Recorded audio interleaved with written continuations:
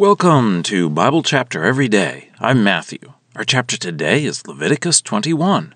Let's ask God to bless our time today. Heavenly Father, we pray that as we read this chapter, we would see how we can be holy. We want to be holy so that we can be close to you. We pray this through Jesus. Amen. Leviticus 21. Then Yahweh said to Moses, "Speak to the priests, Aaron's sons, and say to them, One must not make himself unclean for a dead person among his own people, except for his direct relative closest to him, his mother and his father, and his son and his daughter and his brother, and for his sister, a virgin who is closest to him, who has not had a husband. For her he may defile himself. He must not make himself unclean as a kinsman by marriage, defiling himself. And they shall not shave bald patches on their head, and they shall not shave off the corner of their beard, and they shall not make a cut in their body. They shall be holy to their God, and they shall not profane the name of their God, because they are bringing near the offerings made by fire to Yahweh, their God's food, and they shall be holy. They shall not marry a woman who is a prostitute and defiled, nor shall they marry a woman divorced from her husband, because each priest is holy for his God, and you shall consecrate him, because he is bringing near your God's food. He shall be holy to you, since I, Yahweh, who consecrates you, am holy. As for the daughter of any priest, if she is defiled by prostituting, she is disgracing her father. She shall be burned in the fire.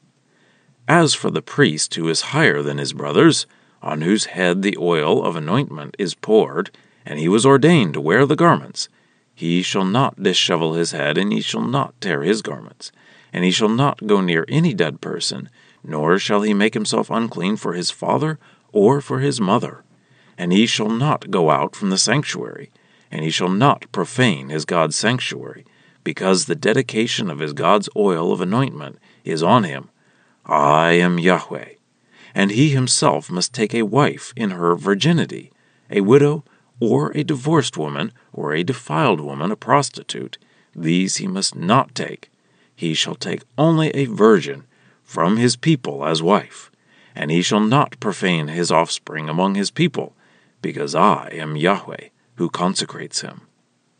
Then Yahweh spoke to Moses, saying, Speak to Aaron, saying, A man from your offspring throughout their generations, in whom is a physical defect, shall not come near to present your God's food. Indeed, any man in whom is a physical defect shall not come near, a blind man, or lame, or disfigured, or deformed, or a man in whom is a broken foot, or a broken hand, a hunchback, or a dwarf, or a spot in his eye, or a skin disorder, or a skin eruption, or a crushed testicle. Any man from Aaron, the priest's offspring, in whom is a physical defect, shall not come near to present offerings made by fire to Yahweh. A physical defect is in him. He shall not come near to present his God's food. He may eat his God's food from the most holy things and from the holy things, but he must not enter the curtain, and he must not come near to the altar, because a physical defect is in him, and he must not profane my sanctuary, because I am Yahweh, who consecrates them. Thus Moses spoke to Aaron and to his sons and to all the Israelites. Well, that's the reading. Let's dig in. We've been talking about holiness in Leviticus for several chapters. We started out talking about individual holiness. Then in the last chapter it seemed that he was focusing more on group holiness and how they had to remove evil from them. Now in this chapter the focus changes to the priests, as Yahweh said, Speak to the priests, Aaron's sons. First, he discusses how they have to stay clean. Touching a dead body would make a person unclean, so a priest couldn't touch the body of just anyone. He specifies that they could only touch the dead body of a very close relative who died. I think in those days the family had a larger part in preparing the body for burial than we have today. We could have a close relative die and never touch the body today because an undertaker would do most of that work. But in those days, the family would do a lot of the work, so that was a limitation on the priests.